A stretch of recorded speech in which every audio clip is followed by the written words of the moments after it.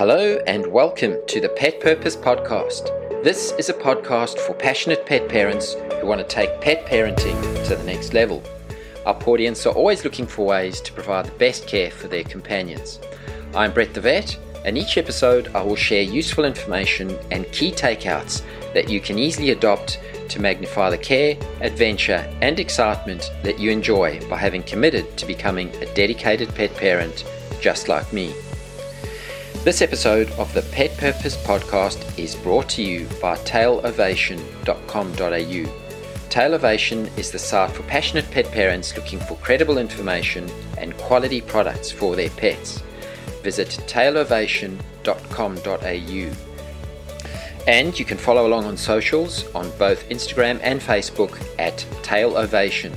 It's tails up to that. In today's episode of the Pet Purpose Podcast, we're going to be talking about rodenticide toxicity or rat poison in our pets. So let's jump straight in. What do you say about that, boy? Now, of late, there's been a bit in the media about the mouse plagues in certain parts of Australia. It's actually been quite amazing to see some of the footage of this where there's literally mice swarming over the roads and across the ground. It's almost like a river of rodents. So firstly, what is causing this rodent outbreak? Well, fairly recently there's been some severe droughts in parts of Australia. And with the break in the drought, the rain has led to the land recovering, and there's been lots of good crops and vegetation. And these bumper crops and vegetation provide an abundance of food and nesting areas for mice. And together with some warm weather, this then allows them to flourish to the extent that there's been a plague. Now, what makes it even more ideal for the mice is that many of the crops need to be stored, and the storage of crops obviously allows for a surplus of good food and shelter. It's almost like Uber Eats and Airbnb in oversupply for these little mice, and hence the mouse explosion. Now, lots of rodents means lots of rodent poison being used in order to try and control the outbreaks, and that unfortunately means that our pets are more at risk of being exposed to these poisons. However, it doesn't necessarily require a plague for our pets to be exposed. Rodent poisons or rodenticides are commonly used around households to control pests, which means that we should always be on the lookout for potential pet poisonings. Now, there's various ways to control rodents. We're going to focus our attention on rodent poisons because these are the poisons which can inadvertently be ingested by our pets. And if we understand what they're doing in the rats or mice, then we will get an idea of what would happen if our pet were to consume the poison. And we're therefore more armed with what signs of illness to look out for so that our pets can get immediate veterinary care when required. Now, it's the direct consumption of poison which was intended for the rodent, which is the most common way that our pets get poisoned. Or alternatively, it could be secondary poisoning due to the ingestion of poisoned mice or rats. Because when rats and mice start feeling the effects of the poison, they start becoming ill and lethargic, and they are more easy for our dog or cat to catch them and obviously consume them. And this is known as secondary toxicity or relay toxicity. Now, secondary poisoning is far less common form of poisoning for our pets. The main way our pet would get poisoned is by eating the rat poison directly. Alright, now there are various chemicals that we use to kill rodents, and they are collectively known as rodenticides. I'm sure we've all heard of the name pesticides, and these are products that are used to kill pests. Well, rodenticides are chemicals used specifically to kill rodents, and there are chemicals such as zinc phosphide or bromethylene or cholecalciferol, and there's anticoagulants. And each of these chemicals have different effects on the body and result in different signs seen in the affected animal, be it the target animal, such as the mouse, or in collateral damage in a non-target animal, such as our pet dog or cat. The anticoagulants generally tend to be very common rodenticides that are used. So let's focus our attention on them. First of all, how do these anticoagulant poisons work? Well, the body is an amazing thing, and there are certain elements in our bodies which prevent us from hemorrhaging spontaneously or bleeding indefinitely if we were to injure ourselves, such as, if we were to scratch ourselves or cut or bump ourselves. And these things are proteins known as clotting factors. You might have heard of some people that are hemophiliacs. Well, hemophilia is it's a genetically inherited disease where there are insufficient amounts of certain clotting factors in the body. And these people are at risk of uncontrolled bleeding due to a lack of these clotting factors. Now, if we didn't have clotting factors in our bodies, our blood would be almost like water. Imagine for a moment filling up a balloon with water. If you were to pierce a water-filled balloon with a pin, assuming it didn't burst, the water would continue to drip out of the hole in the balloon until there was no water left. Well, in a similar way, if our blood didn't have the clotting factors, and we injured ourselves, let's say we cut ourselves, then our blood would continue to bleed out indefinitely. And it doesn't necessarily have to bleed out to the exterior of our bodies. It could also bleed into body cavities, such as into the chest or into the abdomen.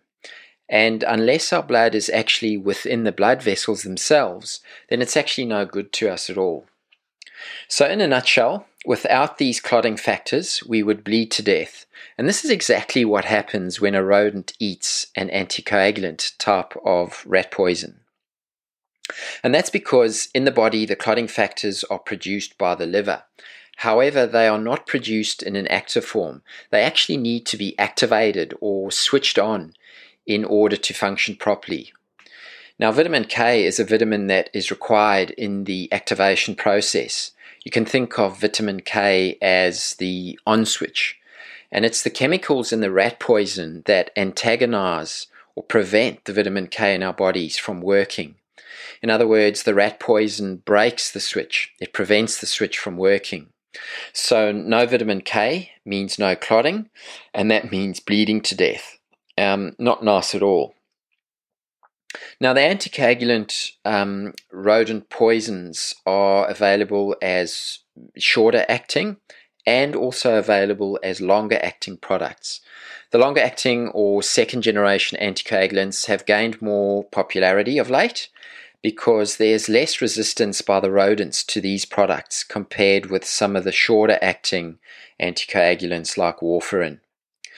If you look at your hardware store or if you look at your local supermarket, you'll more often than not find the longer acting versions. So you'll see active ingredients such as bromadiolone and brodifacoum. Now, bromadiolone is also the chemical that is currently being proposed for approval by regulators in Australia for widespread use in the control of the recent mouse outbreaks. Brodifacoum is the active chemical that's commonly found in some of the brands of rat poison such as Ratsac or Mortein. Wherever you live, you might have a different brand name on your shelves. Just check on the product packaging for what the active ingredient is, because it will be listed there. And these long-acting anticoagulants, they remain in the rodent's body for longer. And as mentioned, rodents also tend to have less resistance to them compared to the shorter-acting anticoagulants like warfarin. And you might recall the name warfarin as a blood thinner that is used in humans. So now that we know how the rat poison kills the rat or mouse, we can now appreciate what it would be doing to our dog or cat if they were to inadvertently consume it. It would obviously wreak the same havoc in their bodies too. So how would a pet get poisoned intended for a rat? Well, if the poison is in reach of a dog or cat, they are likely to consume it. So we need to make sure that any poisons that are put out for rodents are not accessible to pets or accessible to children for that matter. Now, if you know that your pet has just eaten some rat poison, you should get your pet straight to your family vet without delay so that they can induce vomiting to bring up the poison and get it out of the body before too much of it is absorbed. Your vet might also administer things that might help slow down the absorption of the poison into the body. And they might start treatment with an antidote straight away as a precaution. However, more often than not, you will not necessarily see that your pet has in fact eaten the poison. You don't necessarily see them in the act of consuming it. So it will not necessarily be evident that your pet ate some poison. And in those instances, you'll only notice a problem when your pet starts becoming unwell. Now, exactly how unwell your pet becomes will, of course, depend on how much poison they consumed. So let's consider, what would you see if your pet started becoming unwell as a result of consuming rat poison? Well, it's not immediate. In around 2 to 5 days after ingesting the poison, the signs of illness start becoming evident. And these include things such as slowing down, because remember, blood carries oxygen around the body, and without enough oxygen, first of all, without enough blood, there's not enough oxygen to be carried around our bodies, and then our bodies start becoming weak. And so our dog or cat may appear pale in the gums due to the anemia. They may appear pale in the mucous membranes due to the anemia. And you may even notice bleeding spots on the skin or gums, which might appear as tiny little red pinprick spots or dots. Or there may be larger spots of bleeding or bruising under the skin and on the gums. There could even be bleeding from the nose. There could be vomiting up of blood, or perhaps even black stool due to digested blood passing out of the intestinal tract. Now remember that some, but not necessarily all of these signs may be evident in an affected pet. So just keep an eye out for some of them. Now, your vet would also run some blood tests to see if there are any delays in the normal clotting times of your pet's blood. And they would also, from the blood results, be able to determine how much blood your pet has lost, in other words, how anemic they are, and whether or not they require a blood transfusion. And the physical signs, in addition to the blood test findings, they may all be suggestive of rodenticide poisoning. And in those instances, your vet would start your pet on vitamin K treatment as the antidote. And this may be started as an injection, and then it may be followed up in the oral form, so given orally thereafter. And remember, it's the vitamin K that is required in order to switch on or produce the active clotting factors in the body. Now, the thing is, this doesn't happen immediately following the start of treatment with a vitamin K. It actually could take a number of hours, up to 12 hours or more, before active and functioning clotting factors start becoming available again in the body. And in that time, if the pet was in a critical condition, it could actually die. So in those instances, the pet would need either a blood transfusion or a plasma transfer. Now, whole blood has all of the red blood cells and the clotting factors one finds in blood, whereas plasma, it doesn't have the red blood cells, but it does have the necessary clotting factors, and this would help stop the bleeding. So a poisoned pet may need either whole blood or plasma. Now, at present, there does appear, unfortunately, to be a shortage of blood and plasma in some areas of Australia. So if any of you are listening to this episode and you have a larger breed dog that you think might be able to act as a donor for blood, then please contact your vet to discuss this with them. Now remember that these anticoagulant rat poisons are long-acting, which means that they have their negative effects in the body for a prolonged period of time. And so this may mean that the vitamin K antidote needs to be given for a number of weeks. And the way your vet would know if they have given the vitamin K antidote for long enough would be by testing to check that the blood is clotting well. So if it does, once they've discontinued or ceased the vitamin K treatment, and they do blood tests, if it does not appear that the blood is clotting adequately, then the treatment of vitamin K would need to be extended for an additional number of weeks. It would also be wise to keep an affected pet quiet and warm during this time. For example, you wouldn't want them moving around excessively, which could predispose them to more bleeding and bruising and putting themselves under more stress when they are already low on blood. Alright, so how would we prevent our pets from getting poisoned with rodenticide in the first instance?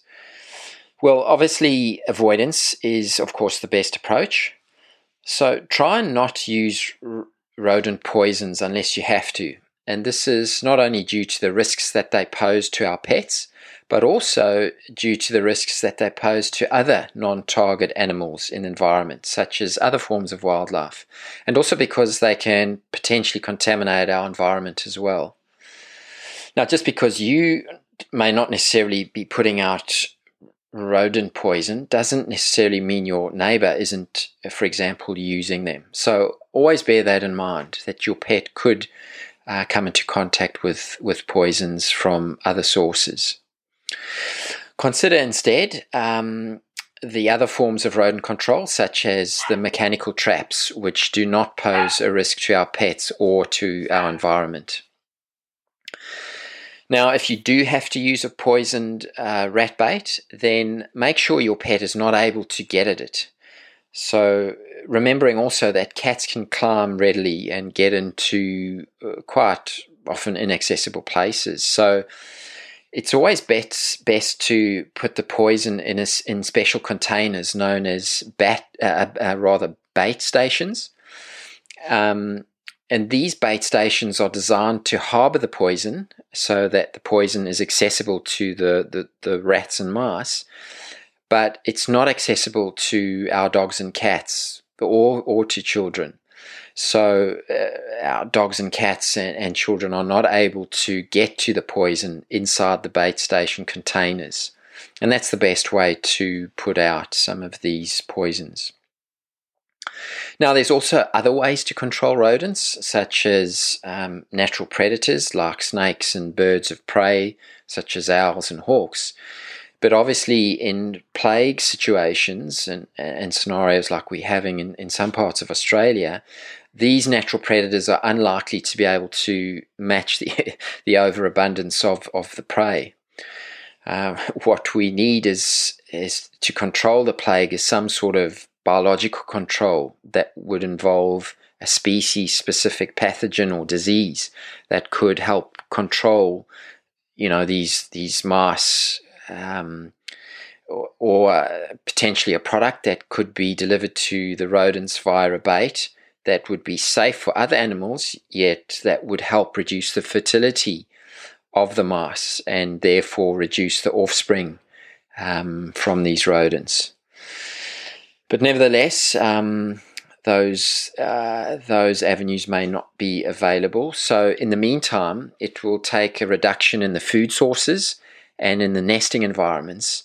And with the colder weather of winter, that may also help start stemming the overpopulation. And of course, there will continue to be the use of poisons. And therefore, unfortunately, it also will continue to pose a potential risk for our pets. Okay, Paudians, so let's sum up this Ask Miller Rat episode. There are different types of rat poisons, all with different modes of action on the body. Commonly used rodenticides are the long-acting anticoagulants, which result in bleeding to death when consumed in sufficient amounts. Now, our pets can inadvertently get exposed to the poisons that are put out for rodents. And signs such as weakness, lethargy, bleeding under the skin, and poor blood clotting test results, these are all indicative and supportive of a poisoning with an anticoagulant type of rodenticide. And it can take a number of days after consuming the poison before these signs start presenting. So do not wait for signs to appear. If you think your pet has eaten a rodent poison, be it an anticoagulant type of poison or any other type of rodenticide poison, then get them seen to by your vet immediately. And if you have a large placid dog that you think could potentially be a good blood donor, then please reach out to your vet to discuss this as a possibility, and your pet could potentially help save another pet's life. This episode of the Pet Purpose Podcast was brought to you by tailovation.com.au. Tailovation is the site for passionate pet parents looking for credible information and quality products for their pets. Visit tailovation.com.au and follow on Instagram and Facebook using the handle @tailovation. Well, that's a wrap for this episode. Thanks for being such a great audience. Please go ahead and share this episode with other passionate pet parents and do your bit to help create happy, healthy pets. If we can save just one pet from the nasty effects of rodenticides, then this episode would have been well worthwhile. And if you enjoyed this podcast, then please leave a review. Remember, you're awesome and your pet thinks so too. It's tails up to that. Wouldn't you agree, boy?